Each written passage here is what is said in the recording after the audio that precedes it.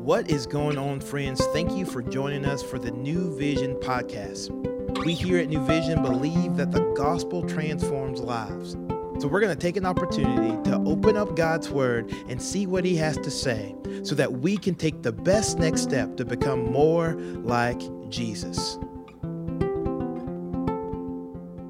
Hello, church family. This is Marilyn Mitchell, and I'm the Women's Ministry Director for New Vision's Buchanan campus. Today, I am so glad that you are joining us as we continue this new journey through the book of Mark, the Gospel of Mark, as we see the life of Jesus play out. This is just so powerful. The Gospels are such a beautiful way to get to know the heart of our Savior. And today, we are still in chapter 1 of Mark, verses 16 through 20, and I'm going to be reading from the English Standard Version. Passing alongside the Sea of Galilee, he saw Simon and Andrew, the brother of Simon, casting a net into the sea, for they were fishermen. And Jesus said to them, "Follow me, and I will make you become fishers of men." And immediately they left their nets and followed him. And going on a little farther, he saw James the son of Zebedee and John his brother, who were in their boat mending the nets. And immediately he called them, and they left their father Zebedee in the boat with the hired servants and followed him. Well, I don't know about you, but every time I see the words immediately in scripture, it always kind of convicts me straight to the bone. So let's back up a second and just set the page, set the picture, set the story of what we're reading, because context is so important.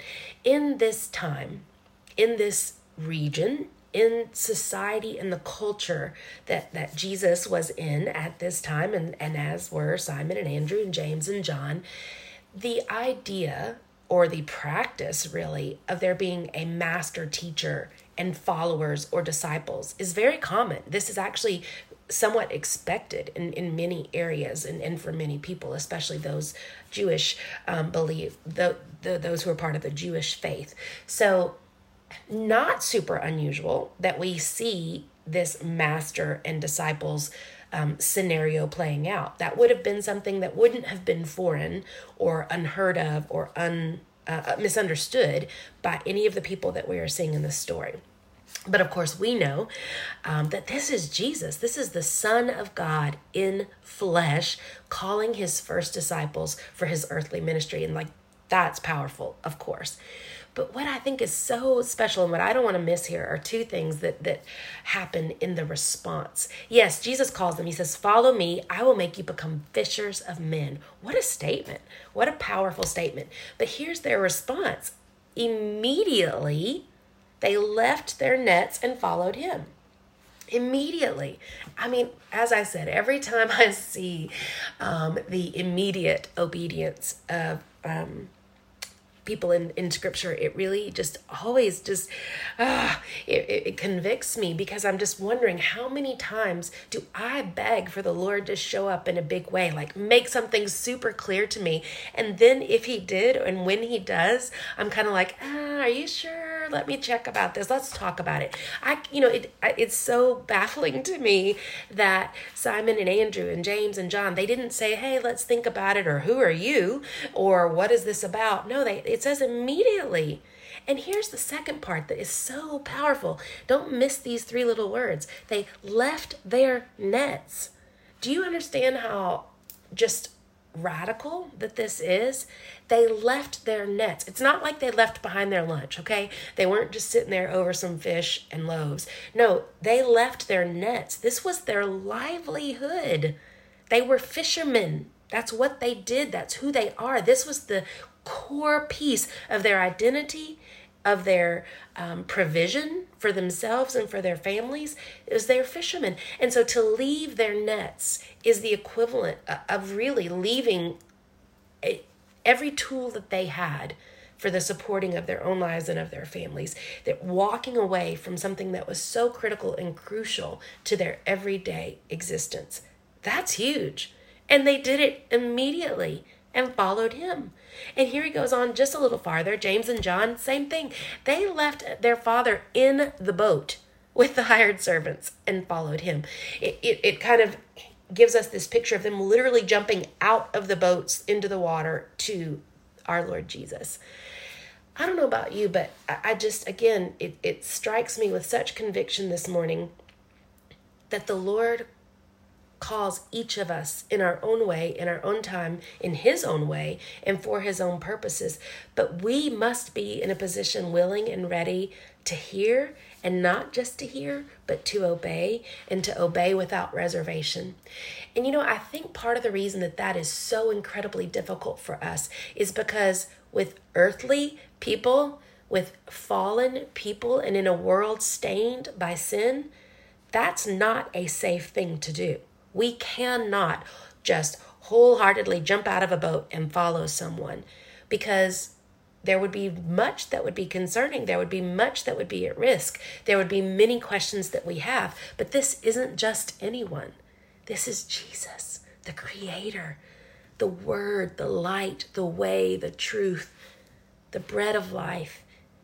And he is calling us. And when he calls, our only best, our only meaningful response is immediate obedience. And we can do that. We can set aside all else, even that which we believe to be sustaining and keeping and providing for us, because he is the great provider, and we can trust him with that. And that's just such a powerful reminder, especially as we enter this new year. There is nothing you have, there is nothing that you enjoy, there is nothing that you use, there is nothing that you can call yours that was not provided to you only through the grace and mercy of our Father.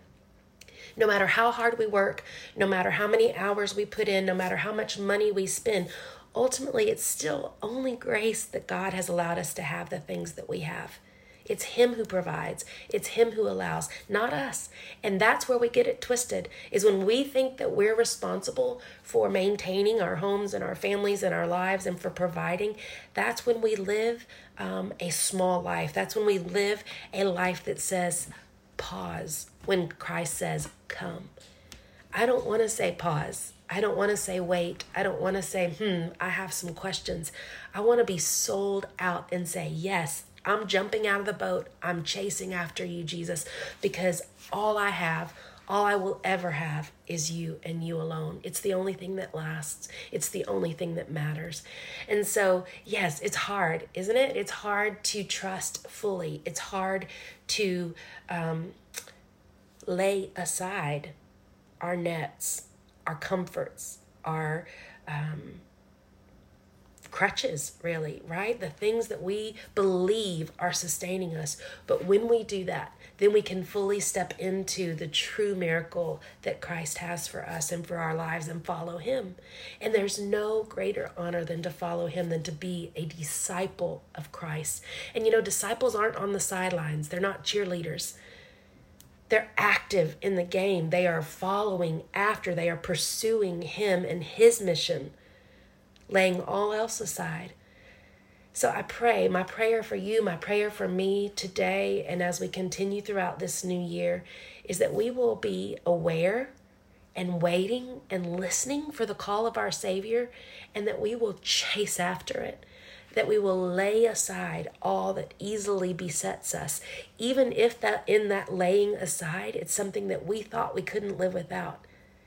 All the better to rely fully on his grace and his mercy and his truth and be sold out for him, because Jesus is going to do some amazing things. And here's one more spoiler alert. If this is your first time through the Gospels or through understanding the life of Christ, the life he called these disciples to and the life he calls us to is not an easy one.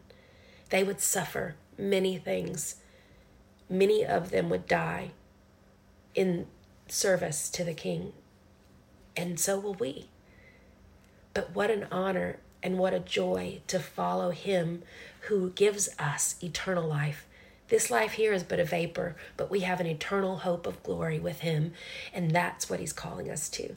So I pray that this encourages you today. I pray that you will be eager to hear and to follow the voice of Christ, and that you'll join us as we continue seeing his life play out in these pages of Scripture. Be blessed. Thank you for joining us today for the New Vision podcast. We hope that you have heard a word from the Lord and that you can better walk today in light of God's word. To find out more information about New Vision, we would love for you to follow us on Instagram at New Vision Life or look us up online at newvisionlife.com. And as always, we look forward to seeing you tomorrow.